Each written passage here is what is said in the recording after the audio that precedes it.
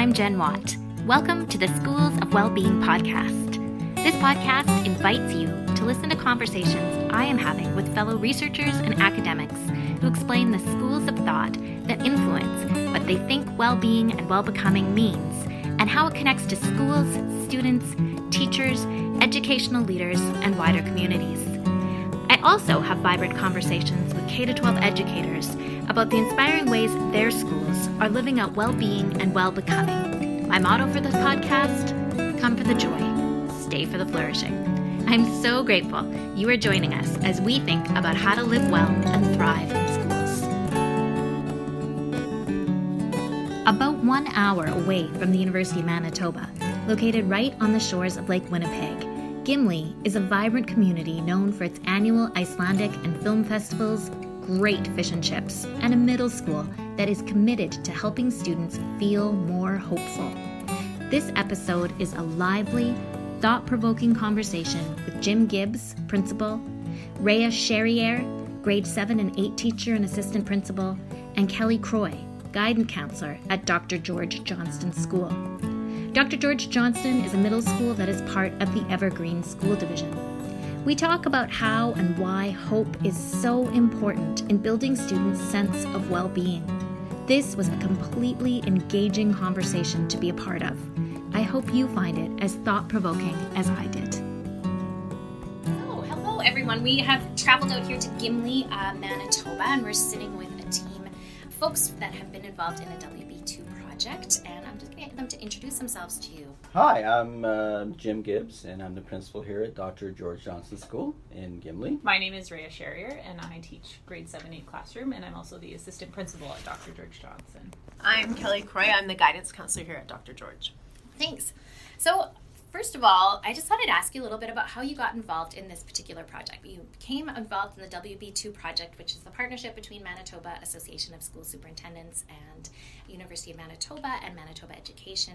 But you were given kind of a free rein, I guess. You had choice about what you wanted to do. So how did you end up deciding to do this particular project on well-being?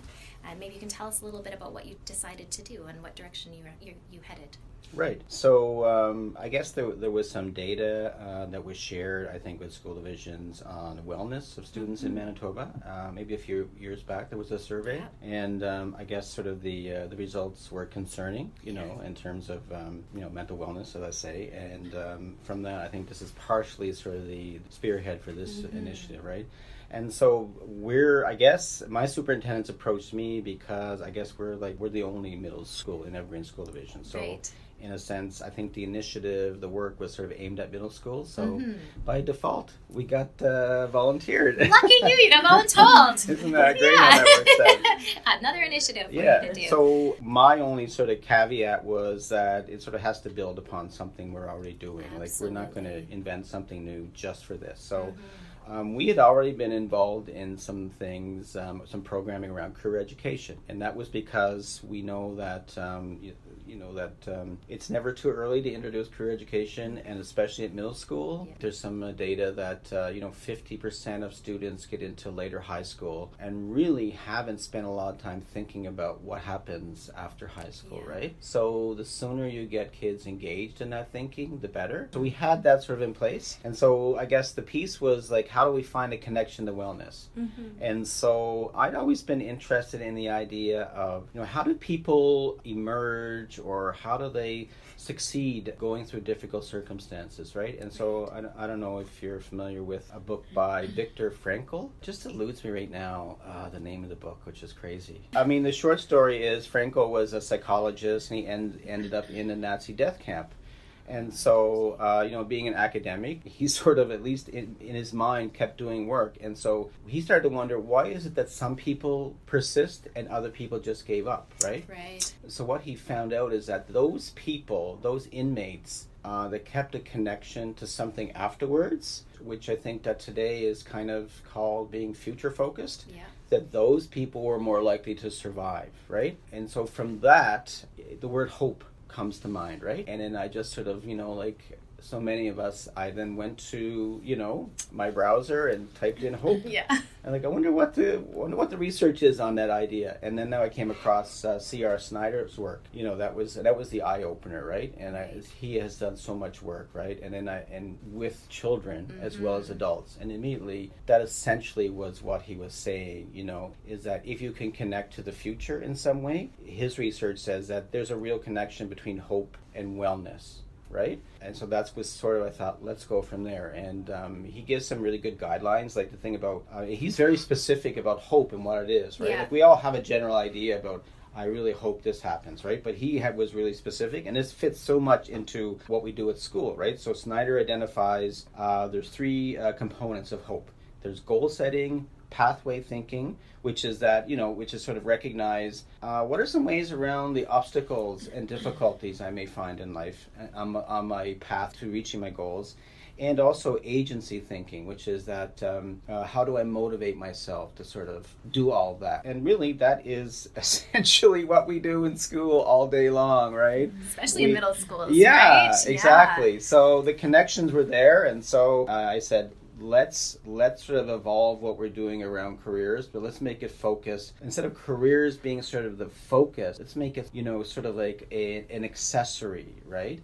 In the sense that we'll try to build hope in kids and change and potentially shape and change the way kids think about their world. And at the same time, we can sort of connect that ultimately to also thinking about the future and careers, and even sort of, and as these ladies will mention, thinking about, what kind of, like in middle school, you can think about what kind of subjects should I take in high school if I'm really good at this and if I like this. So that stuff, it all can happen. So that's sort of, that was sort of how this particular project emerged. And I guess the name for this project is My Learning Path, right? Mm-hmm. So we sort of constructed it in the idea of a path, which is that I'm someplace and I'm going someplace, right? And so each of the units that's sort of a theme in terms of what happens in that unit. I find that fascinating. I love the fact that you've got this idea that where you were already doing something on careers, but when you were framing it before, it was sort of like the career was the end goal of the project, and now you're seeing that actually it's hope and it's well-being that's the end goal, but careers are a path of thinking that, and it's a way of helping kids kind of find the path beyond just their next decision, right? And to be able to connect to their well-being through that. That's really fascinating. Yeah, I think that lots of people in their life can sort of identify sort of a moment in time maybe where something happened and it connected to them in the future. Like for me, nobody in my family, in my immediate family, had gone to post-secondary school, right? There wasn't really anything that was talked about at home, but I remember something as simple as I grew up in Nova Scotia, and going for a drive one day with my parents, and we drove by St. Francis Xavier University in Antigonish, and it's kind of built in kind of a Ivy school, so it's red brick and ivy, and I looked at it and said, wow, I bet you I could go there someday. And I did, but that sort of was the first time I ever thought that. So something as simple as that, right? And so that's why one of the things we do is we take kids to the U of M, the UW, we take them places, because that one of those things might be the spark to say, hey, I could be here, right? I can insert myself into this reality. And sometimes that's all kids need, right? Just something like that. So it's about creating a whole bunch of experiences that potentially create that sort of spark where their future might lead. And some kids need some hope, Yeah, right? and I agree with you. And also that rural connection there, too. I grew up in rural Alberta as well, and we did have a campus that now is a University of Alberta campus, but at the time it was kind of a college campus. But my parents, same with you, didn't do post-secondary, etc. So that idea of, like, you're not always driving by the biggest university or, taking swimming lessons or some of those things that city kids might have that access to. And for me, it was, I joined a ski team that was out of that particular building, and that was the first time I entered. And you walk by college kids and you're like, well, what are you doing? And then we would go on trips together with some of the college kids, and they'd be doing homework, and they would do subjects that I'd never even heard of or had thought about. And so it's that ability to have that idea, because how can you hope for something that you don't even know exists, right? I've been excited to hear about how this project has unfolded for you all. So I think we'll just ask a little bit about, so what did you end up doing in the first year? So you've got this idea around hope, you've got this idea around going forward into the careers. So what did that actually look like as you started to put it into a program? Well, we looked at what positive self-talk. We looked at what would get them to move forward. I'm really big on nature and doing those kinds of things and being outside. So we did some of that. We did some mental health stuff, and we had a speaker come in and talk about that. Was it with the whole grade, or did you have specific students in mind, or how did that work? Yeah, so that was one of the things because I was also pretty determined that, because, if you've been in this sort of business a long time, you know that there's a day at a meeting and someone hands you a binder or a book and here, you should do this, right? And now the example we use, and I'm not disparaging the product, but Lions Quest, an example, very well developed program. And so here it is, and you give it to teachers and say, hey, you should do Lions Quest. And you know what teaching is like, right? I'm busy every day. Before you gave me this thing, my day is full, right? So it's hard for teachers to find a context. And so what happens if these binders end up in shelves? Yep. And often disappear, because there actually was a product that we identified from previous years that we say, hey, we could use this in a program, and we couldn't find it anywhere in the school division. But we know all schools got this book, but we couldn't find it anywhere, because that's what happens. It's in a box somewhere, and teacher just stopped using it, Somebody right? brought it out to the cottage and didn't bring it back. Because other initiatives came on, right? Yeah. So the first thing I say, this has to be part of what a teacher would do every day. So in other words, it had to be sort of embedded in the curriculum as it exists, right? We had to build upon things, right? So at the point at which Soraya and Kelly, we talked about this morning, I would sort of say to other teachers, we've done some work and we think this is good. Here's the thing. And they could pick it up and say, oh, here's a math lesson, right? Because we have to do this, and this fits exactly into this outcome in math, right? So that was pretty essential. So with the population, at first we thought we should have a target group, right? And the other piece was I also wanted to say we have to have some evidence that this is good. Because in education, far too much is that people say, do this thing because it's good. And why is it good? Because I said it's good. And so we had to prove that this is good, right? So again, going back to the work of Snyder, he actually developed a measurement tool of hope. If you accept that his premise that being hopeful leads to better wellness, then this is a measure of kids' wellness as well, right? So it's called the Young Children's Hope Scale, or the Children's Hope Scale, because the neat thing is there's 3 of these. There's one for young children in middle school, and also for older adolescent adults, right? And so we sort of gave that to all the kids in grade 7 and 8, and from that we said, let's select a group. And we sort of thought, okay, so here's some things we're going to look for. We're thinking of particular populations that are at risk, so we're going to look at kids who are involved in child family services, kids that Indigenous. We wanted to be we wanted to have some gender equity, and then we left the spot open for low scores that didn't fit any criteria, right? Right, yeah. So that was sort of our target group, right? And so that's what we thought, we need to do a thing for them. And how many students did that end up being? 16? Yeah. We thought that was a manageable number. Yeah, absolutely, right. Yeah. Because of the first year, we decided Kelly was going to, because this was sort of an out-of-classroom thing to begin with. Yeah. Kelly, the counselor, was going to work with these kids, right? Yeah. Right. And so that's actually quite a lot of kids to work with as a counselor on top of all the other things that you're doing as a counselor too, right? So you've got to make sure it's manageable, right? Yeah. So we developed sort of 5 units, and so the first one was sort of departure point, who I am, right? So that was self-awareness. The second unit was roadblocks, right? What might get in the way? Parts which might involve things like drug and alcohol, peer pressure, mental illness, anxiety, depression, things like that. Part 3 is pathways, which is, that's what involves visits to sort of sites. It was only in part 4 that we looked at careers, right? And so we used a piece of software called Career Cruising. And then the last part of it was called Arrival, which was that the students would present what they thought would be a good career choice to them, to the high school counselor, right? Oh, that's neat. Yeah, so then it also at that point formed a part, you're thinking of Ruth Sutton's work around school transition, it fit into that piece as well. Yeah. And so, Kelly can tell you better about how all that went. There was, pros and cons to it. Yeah, there was pros and cons. So we found that Mondays wasn't a great day because lots of kids missed 10 days. The classroom management piece was really hard because these were kids from 4 different classes coming in. Right. And for some, it's like, ooh, this is a party.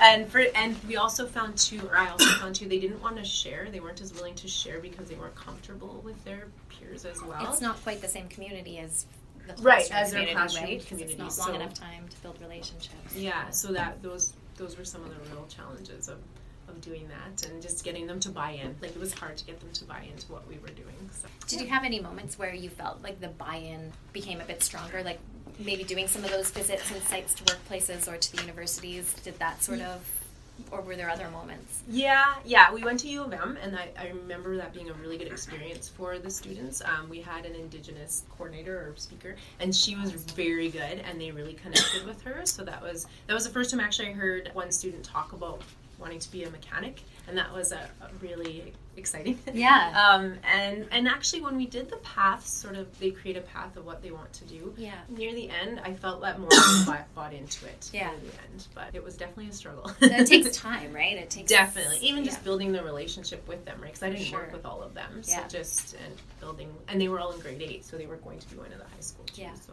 And so how did it go as they presented to the high school counselor? Did you feel like that was something that was a big part of the program that was useful, and in terms of them having an authentic audience, and also that them getting to know these students? Yeah, I think so. I think it was a good experience, and I also think it's good for the high school counselor to know. Not that year, but we'll probably talk more about this. Some of the kids didn't know what credits were, and so that was a surprise for us, right? Knowing, well, how did they not know this? How did we not know they didn't know this? So just things that come out of that. But building the relationship piece was so important, particularly for that first group of kids that went through, because there was some tough ones in there. So, well, and that's all like important learning for everyone to think about that, and you know, not having gone to high school in Alberta, my kids are middle school age, and my daughter, I didn't know the credits or how many credits or that sort of thing. So it's partly the education of parents and families as well too, and it's not intuitive that you would know that, or which classes you have to take, or when, or if you don't take this math but you do take this math, that opens these doors but not these doors, and all of that. So it's kind of first year of the project. You start with it you've got these units, you've got these 16 kids that are going through this, and you start to learn where some of the roadblocks are for you and your pathway to this project and stuff. So I just will double check whether there was any more insights from the data collection or surprises or anything from that first year. So in Snyder's work, they sort of identify the scale as marked out of 30. So they identify, like, if a student scores 21, then they sort of are really have a lot of confidence about their ability to plan and deal with sort of challenges. And 17 or lower is considered that this person is sort of in an at-risk category for, coping. And so we were really surprised at how low some of the scores were, right? And so that was a real eye-opener for us, right? And so that, it initiated a lot of sort of thinking and talking, and I guess a real sense that, wow, this seems like this is something that deserves our attention, right? And so I think our control, or sort of our experimental group for this, I think like their average was like 10. Wow. So it gives you an idea, right, how, in a sense, and I hate to generalize around this, but in a sense, it seems like a real sense of hopelessness, right? About my agency, what the future has in mind for me, right? So that was a surprise. It was also a surprise that there were about 5 students that didn't seem to fit into a demographic of what we would think at risk. Yeah. So they were students that either, were very involved in sports, extracurricular activities, have high academic achievement, that sort of thing. And we're kind of like, gee, why is she in there? Like, she's good at sports, she's a good student, she seems to have what we consider a pretty stable family situation.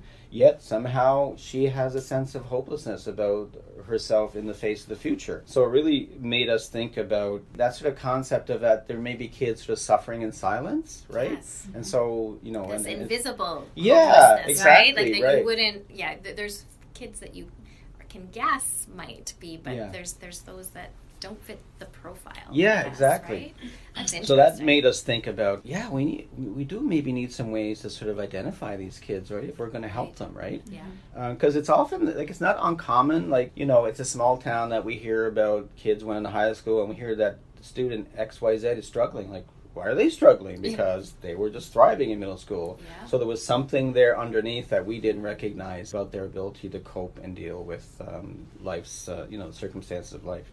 The other thing was that girls scored noticeably lower than males.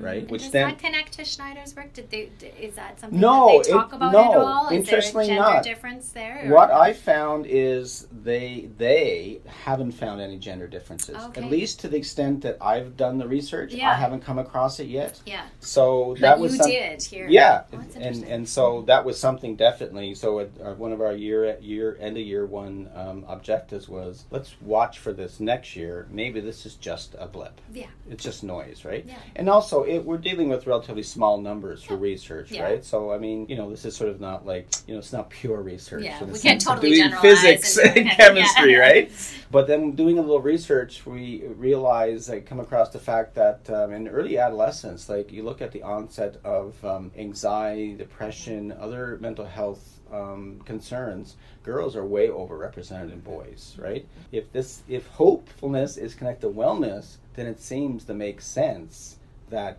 girls' sense of hope should be lower based upon what we know about wellness, right? So yes, I was just listening to a podcast, not this one, and they were talking a lot about social media and girls, and because more girls are involved with social media and the impact of social media on self-esteem. There's a lot of comparison. There's a lot of things. So interesting too. Wondering about. I mean, that's a whole pathway we don't need to go down, but just thinking about some of these things and is that part of what's influencing girls? We were just talking about this. Oh, were you? Okay, that's interesting. Yeah. In my classroom, we actually have been having a lot of conversations about that recently. Yeah. And the girls often bring it up first, and it's really interesting.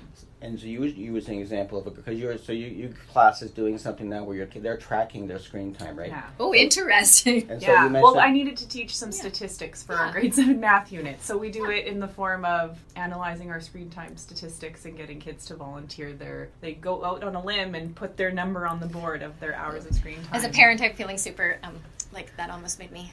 I had a reaction there because I'm like, oh, I'd be so embarrassed if my kid was putting their numbers up there. As a role model. Because it's high, right? Like, because that's what kids do. Well, I also contribute mine as the role model in the room, and it makes me feel anxious sometimes. Yeah. So it's important that we talk about it, though, because it's becoming a huge roadblock for some kids that I'm noticing. Right, and use the example of a girl who, I guess, recorded 50 hours of screen time, right? And then... In a week. In a week. And so, I mean, so you had some discussion about this maybe is not a good thing.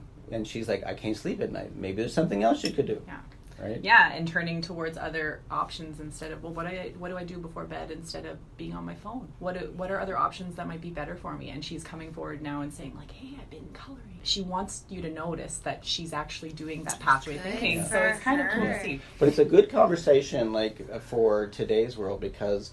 especially for girls, right? Because if they're spending a lot of time online, they're seeing a lot of stereotypes. Absolutely. And that's what you were talking about in terms of counseling, that girls who have a real sense of a negative self-image because they don't match what is being shared, right? Yeah. And so that's a potential roadblock, right? And all of it is curated too, right? Exactly. So you're not actually seeing anything that realistic. You're seeing what people are wanting to put out in that too. Yeah, and this podcast was just talking about the fact that, like, we would never invite 100 people into our bedroom first thing in the morning. But if the very first thing you do is reach for your phone, you basically invited 100 people, and the snaps and the comments, and you're immediately starting your day in that reactive mode, and you may have ended your day in that reactive mode. So what does that mean for us? So that's interesting to me. So that's well, and sorry, just to add one more thing, we talked about as adults how that can be hard on us, never mind a growing teenage brain, to be seeing all of these things, right? To try and decipher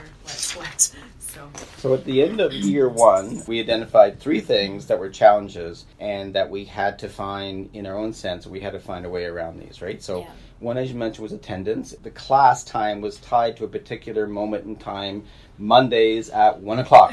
Yeah. And so if someone missed that day, if that day got canceled, that was lesson time lost, right?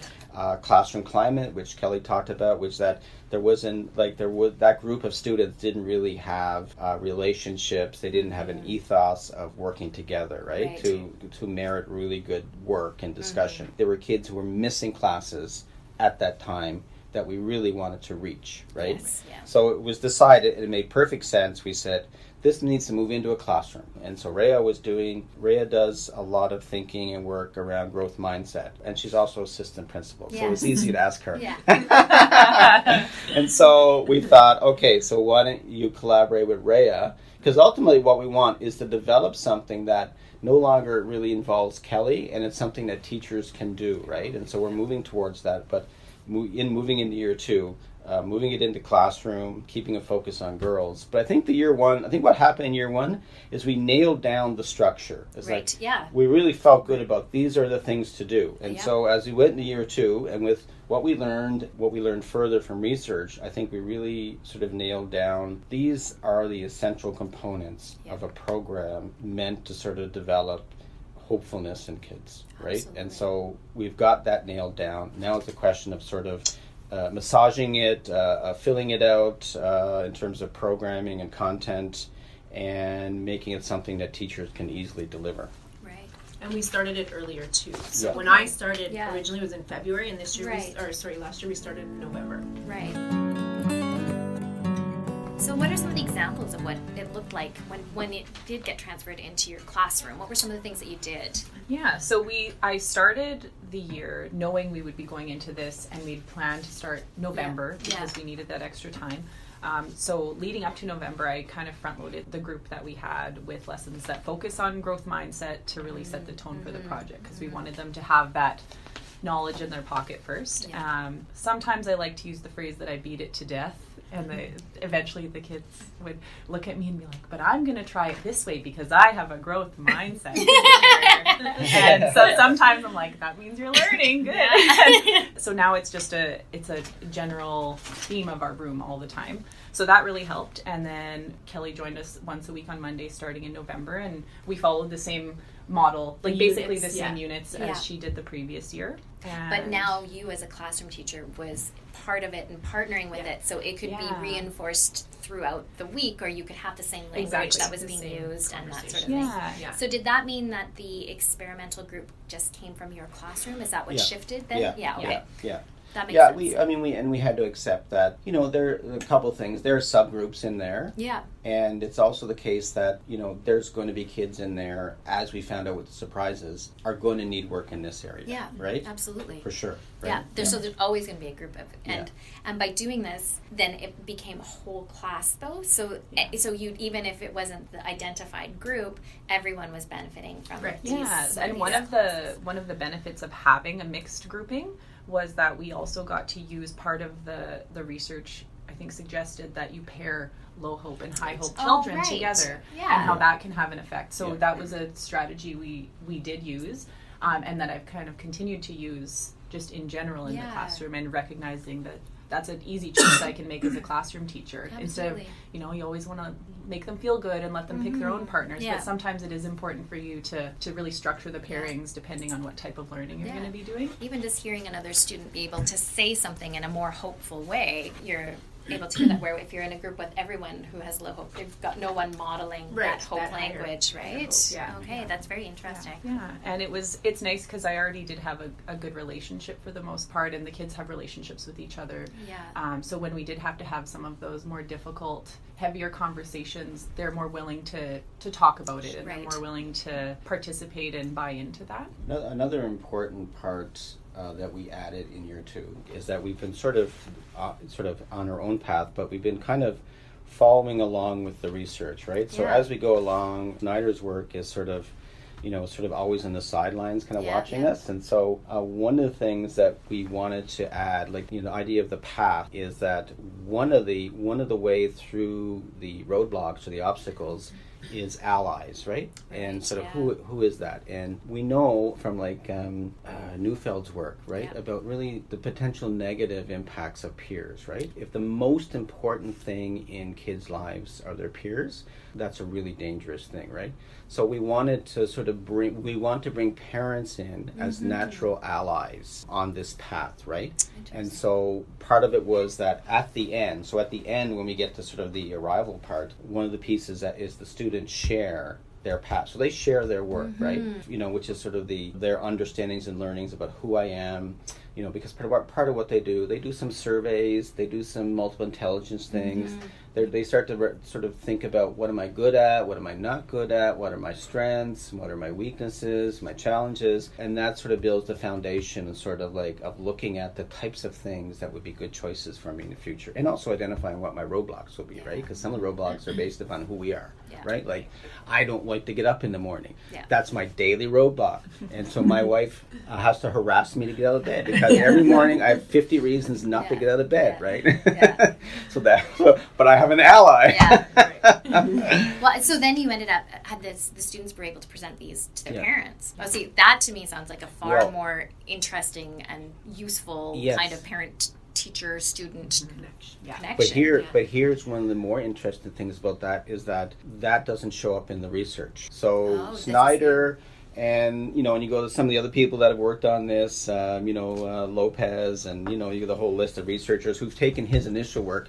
There's not an example, and actually I remember reading one study, there's no example of where parents have played a part in this work. So this is sort of, for us, this is sort of, what's kind of neat is that so this we is do new need ground. to write a journal article is what I'm hearing. It's definitely like as we move along here, it's definitely worthy, because we are breaking some new ground. So and then these guys will share that with you. So the other thing that's new about this is that from the research I've done is no one's actually worked with a whole class of students. It's always been target groups, right? And so we're also breaking ground there in terms of working on hope in a classroom. Sandra Herb says about, identifying things that are instructionally significant. Yes. To me, these are instructionally significant things, right? So, maybe you guys can share a little bit about what the result was when parents got to sit down with their kids. Yeah. So, when Kelly and I got together to decide it started in November, we wanted that to happen earlier so we could structure it so that their learning path that they created would be finished in April in time for conferences. That was a big goal of ours for that second year, was making sure that we shared with parents. There was only positive feedback from parents, and there were I can recall several conversations of parents who work in the mental health field that were floored that we were talking about these types of things and giving this opportunity for kids to experience this type of learning. And it's relevant. It extends itself into so many places. So it gave them, from there, you can tell which families might talk about those types of things at home, whereas some don't. The opportunity never comes around. So it gives them that opportunity, especially when they're at such a transitional age, to make it like that, maybe a spark that happens, or just to make them think about, I never knew you actually were interested in that. And for some kids, the biggest win by the end of it, and it took almost right to the end, was just to write down that their dream at the end of their path was to own their own house. And that was a really big breakthrough for one of those students. So I think it was really powerful, and it seems like a really simple thing, but I think it was a really powerful. And what I like about that too is they had a chance to practice it on their own away from their parents, right? And to do that discovery. So it's not like, my dad has always wanted me to be a doctor, and so whenever those conversations come up at home, it goes back to doing that. It's I've done this discovery myself, and now I want to share this. And I as a parent of middle schooler and high schooler, I just think it would be really fascinating to hear what my students had articulated or figured out about themselves on their own, in their school, with their peers, without the influence of home, as well as those obstacles. What are the obstacles that they see? Because they might be articulating different things at school than they would at home, right? And something else that was interesting too, in the conversations you hear while they're developing these with, I can think of some students who I would assume that this would be a scenario where they wouldn't be having these conversations at home. So they're sitting and saying, well, why do we have to do this? My parents didn't do this and their life turned out fine. So it makes me think that maybe you just have never had a conversation with your parents about how they decided to do those jobs in their life. And eventually the feedback was positive and our results improved, even though those kind of conversations, I think it's important to have those conversations. But I realized this morning we were debriefing, and we probably don't spend enough time talking about this, because we're all, you guys are doing the thing, and I'm always sort of... Schools are so busy. There's so much where I get involved on, right? is I sort of get involved in sort of the big picture, and I collect the data and all that. But the thing is, this morning recognized how we are using this thinking right? And so how, like that actual story that you're talking about, that girl who is, again, seems to have all the sort of benefits, she's got a lot of things on her side in the race of life. But the thing that you've noticed about her is that her pathways thinking is kind of stuck. She gets to a thing and she's then left staring at it, right? Here's her road and there's a pothole and she's standing in front of it. What do I do now? So she doesn't have that kind of lateral thinking about how do I get around like that, right? So that's a good example. There's a very, very sort of talented child who should do good in the world of school, but you can see how she can easily get, how that sort of can get bogged down to her. So then you need to think about her in particular.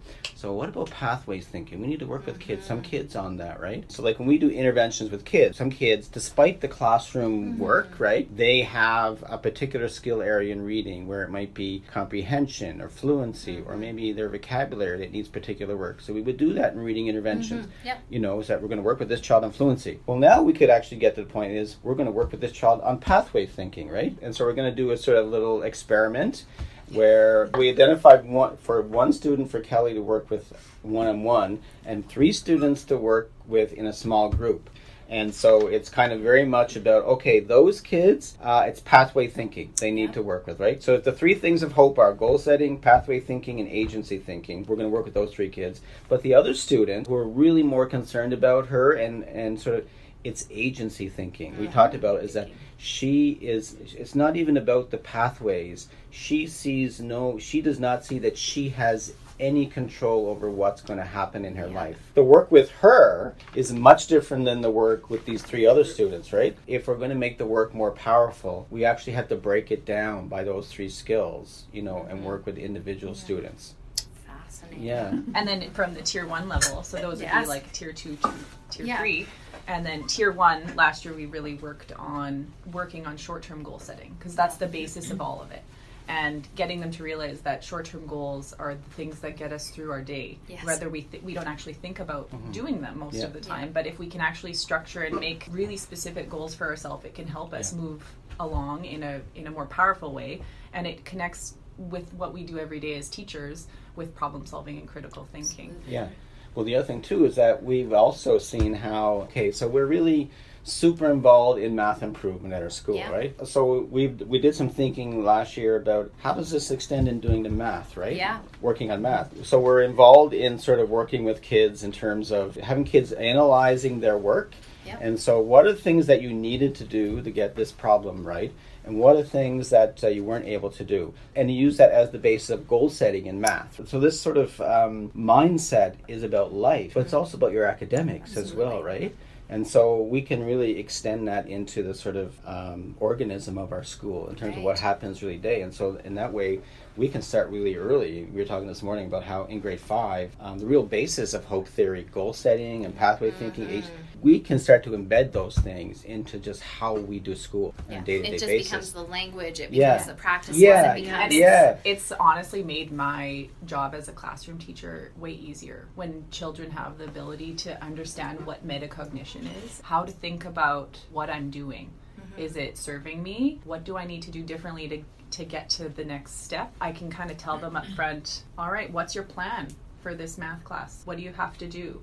And the ones who've been involved for longer are extremely independent at figuring out how to solve a math problem, or if they hit, well, this is a hard question, but I remember in my action planning, I know the steps of these problems are here, here, here. So, I'm not doing a reciprocal in dividing fractions properly. I flipped the wrong number. So then they can fix it themselves now. So they're developing those steps to self-serve. Right. And it's extremely powerful, especially when you teach a multi-age class and you have such a range of ability. It's nice. I love seeing it because I'm doing a good job, I guess, if the kids can teach themselves at some point. Or if you hear someone say to the other one, well, what step are we missing? You hear them using the language, or it looks like you reached an obstacle. Then they sometimes do it tongue-in-cheek, but you do start to hear the language kind of happening. Yeah, at least it's not every single student does it all the time, but there's more doing it more of the time. Right. Yeah, at the end of year 2, again, we saw that gender effect. We're developing some sense that this is a real thing, right? And that's why sort of the 4 students we've sort of identified for this sort of tier 2 and tier 3, they're females, right? Like I say, we've sort of identified that's a thing. So for Rhea's class, like their scores from the pre-assessment to the post-assessment jumped by 20%. Wow. Just the girls. We're talking about self-efficacy too, right here, right? With that was a significant effect, that's right? Significant effect, so we, like I say, we sort of have some confidence that this is a thing that actually girls probably need. More so. We're not seeing the effect with boys, but on the other hand, it doesn't imply that there's anything negative about doing this, right? So we're moving. You're not doing harm to them. Exactly. It's just that you're seeing the bigger change in the girls. Now the interesting thing is about that, that we could explore further, is that what would be the reasons for that, right? Are there some maturity things there, right? Girls and boys don't mature to the same level. Girls may be, for whatever reason, through their own development or the world they live in, are more focused on struggling and thinking their way through that. And maybe boys at sort of 14 aren't necessarily thinking about where they're going to be, or they could be when they're 30, right?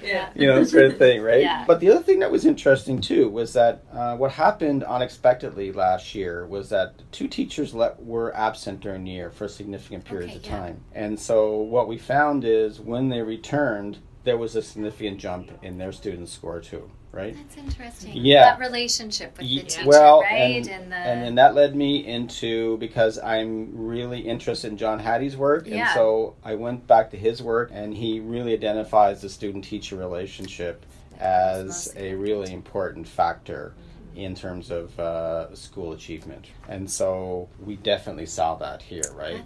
That seems to fit in. But then also looking at Hattie led us down that path of looking at self-efficacy. And that all fits into this broader picture, right? Yeah. So, and that's the piece where what we're doing is actually about preparing kids for life, but it also has benefits for them academically. I think we're seeing that as well. So that was an interesting find from last year as well. So then you transition now into like a 3rd year, right? Yeah. And so what's different this year? Are you kind of just trying it again in a similar format, or has there been any shifts or changes?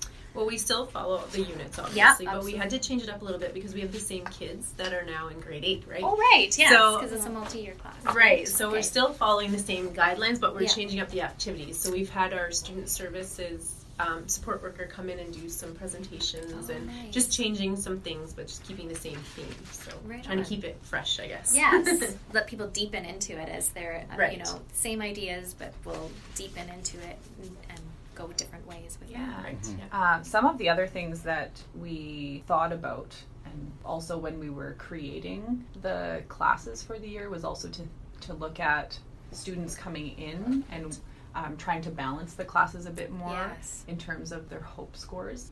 That then led us down into... That led us into another our first sort of researcher's dilemma about ethics, right? Because then we realized that we have these scores connected to these kids. Right. And that, in a sense, the score represents to us a sort of a measure of hopefulness. But if we've taken this data, then, the question of, is this something that we should share with parents? Right. We hadn't thought that through, right? And how do you do that in a way that's supportive as well? Because if you're a parent and you find out your kid is not feeling very hopeful, what does that mean, and how do you then deal with that and feel yourself and that's a conversation. Oh, hi, we just thought your kid's really hopeless. Just thought we'd let you know. And so so there's a lot of potentially front loading of work with parents in that regard, right? So what we did this year is I said, don't tie the numbers to any kid. Let's stop that right now, because then we're in a real moral dilemma. Because the other point is, if a kid's score is really low, then does that not beckon a call to action that we need to do something for that kid? But then the question would be, we hadn't really thought out what would that be, right? Especially at a school scale. Yeah, exactly. So this year it's like, okay, we don't want to know who's who. We're just dealing with this at tier 1. We're looking at what we can do in terms of classroom teaching, and then we need to give some thought to what it looks like if we identify individuals again, right? Right. You know, we think there's a way to do that, so Yeah. we're thinking about, we can go back to that next year, because I think that we have to accept that if this tells us something about kids, then it tells us we should do something, right? Without focusing on the word hope, this is really about students' self-efficacy, their confidence in their ability to plan and goal set and sort of take on the world, right? Absolutely. And I think if we're able to sort of speak about it in those terms, I think that's a lot more positive and maybe palatable for parents, you know, to sort of to think about, right? Well, and we give a lot of data to parents do, as well. yeah. We also give reading Yeah. scores or levels and math levels and Yeah. those sorts of things. So again, it's that idea of if well-being is a priority Yeah. in Manitoba K-12 education, which it is, Yeah. as much as literacy and numeracy, then we have numbers around those things too, Yeah. right? But Right. it's how we talk about them and how Yeah. we do that work, because Yeah. it can be just as devastating as a parent to Yeah. hear your child is below grade level Right. in reading as hope, and are those things connected, and what's the bigger picture, and right? Yeah, So, but there's a yeah. conversation. The teacher has a conversation with a parent when they Absolutely. share that information, Yeah, right? And so yeah. we just realized we weren't prepared for that conversation. Yeah, absolutely. And how do we prepare teachers to have those conversations? Yeah, right? exactly, So they feel yeah. comfortable with sharing that Exactly, information yeah. in a way that Yeah, is yeah. hopeful, Yeah, right? yeah. Or hope Exactly. building, right? But it's a good example too of how, like, we don't live the life of researchers, so Right. those things don't enter our minds course. initially, right? So this is like action You're research. educator first, Yeah, right? And yeah. yeah, it's very interesting to think about all of these kind of dilemmas and things that you're having, and how thoughtful that can be. Yeah, that's fascinating to me. Yeah. So one of the things like that we're looking to do this year is how do we find a way of moving this into high school? Yes. Right? Okay. Because ideally, what would happen is that once the child has developed a path, they will revisit it, right? Yes, Because the thing is that I may think I'm going to be a nurse in grade 8. Yeah. It might well be it's completely something else in grade 11. And that's okay, because the Yeah. point is not to identify what your life is going to be in your future at grade 8. Yeah. But the point is that I'm thinking about the Yes. future, and I've got an ability to plan for it and work towards goals. That's really what it's about, right?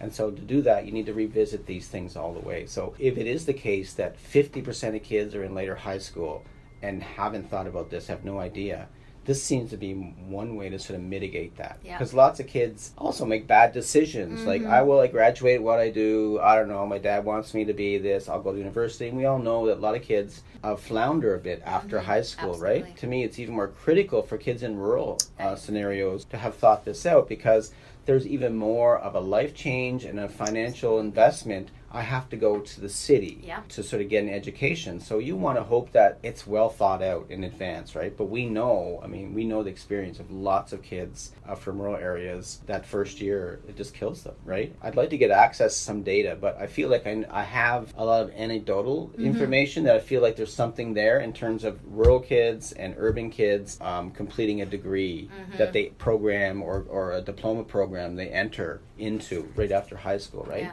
So the cost of that in terms of the government, and also look at this, I flunk out, I fail, what does that do to your sense of Story hopefulness, about your yourself, self-efficacy, yeah. right? Exactly. So the costs of that are too high, and that also leads into potential, mental wellness issues down the road. So it seems to be a lot of great utility to finding a way for this at some level to continue into high school.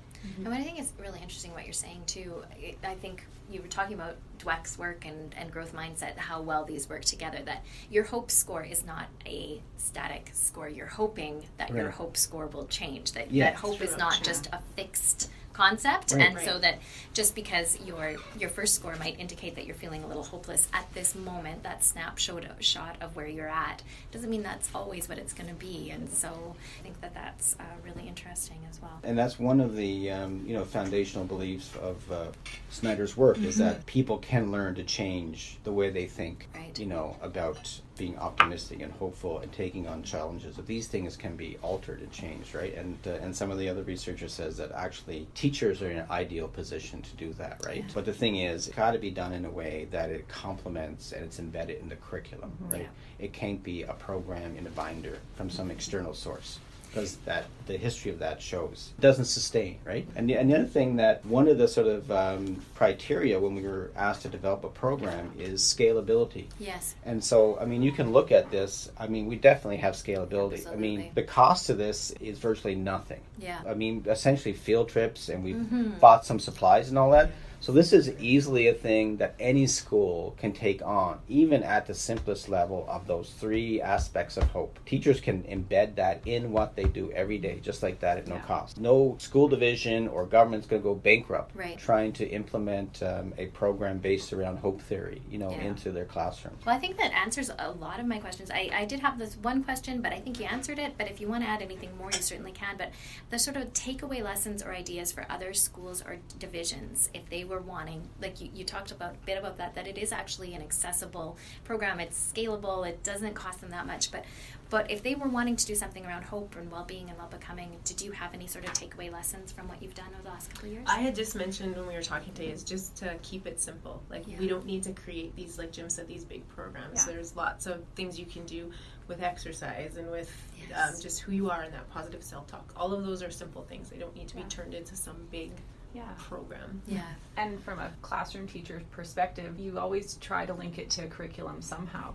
And there are opportunities in all subject areas to do this. So in grade 8, we learn about rates and ratios. So we do work with looking at what it would look like to live on a minimum wage budget versus a job that you want to have. Right. How much would you make there? What would your life look like differently? Right. Or from a social studies in grade 7 perspective, understanding what a standard of living and quality of life is and comparing those types of factors. And there's just connections everywhere, right? Absolutely. So, and it's something, if you can be creative as a classroom teacher, you can embed it into your lessons every day. Yeah, I would definitely reiterate that. Like, it can be kept real simple, but it's also teachers do lots of stuff all that would fit into this. In fact, there's probably loads of teachers that do some of this stuff innately. Just recognize that we do goal setting, right? And we figure out how to problem solve our way through that, and we figure out how to stick with it, right? That sort of thing. There's no reason that this type of thinking can't happen in any classroom, right? And so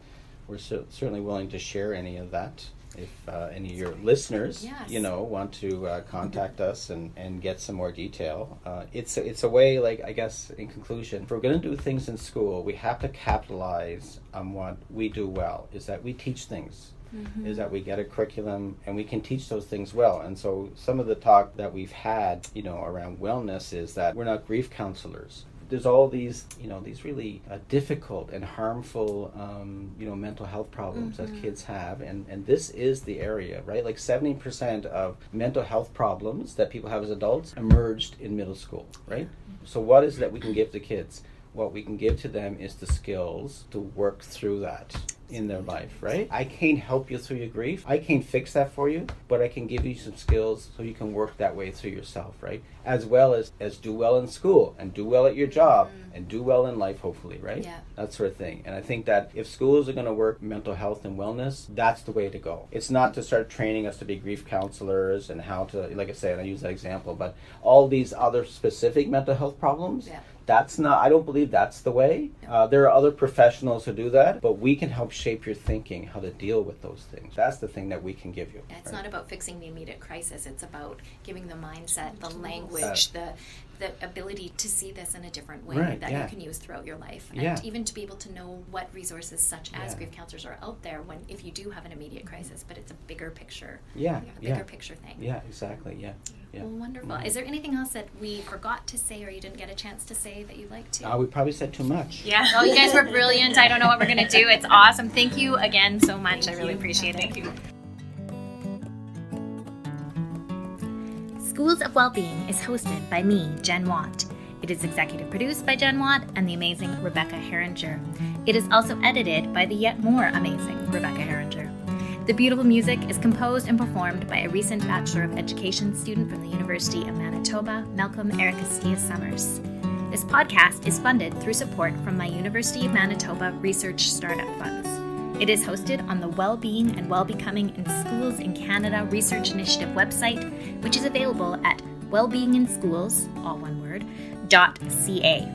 Please feel free to email me comments or suggestions at jennifer.watt@umanitoba.ca or leave a review wherever you downloaded this podcast. Thank you so much for listening. Be well, everyone.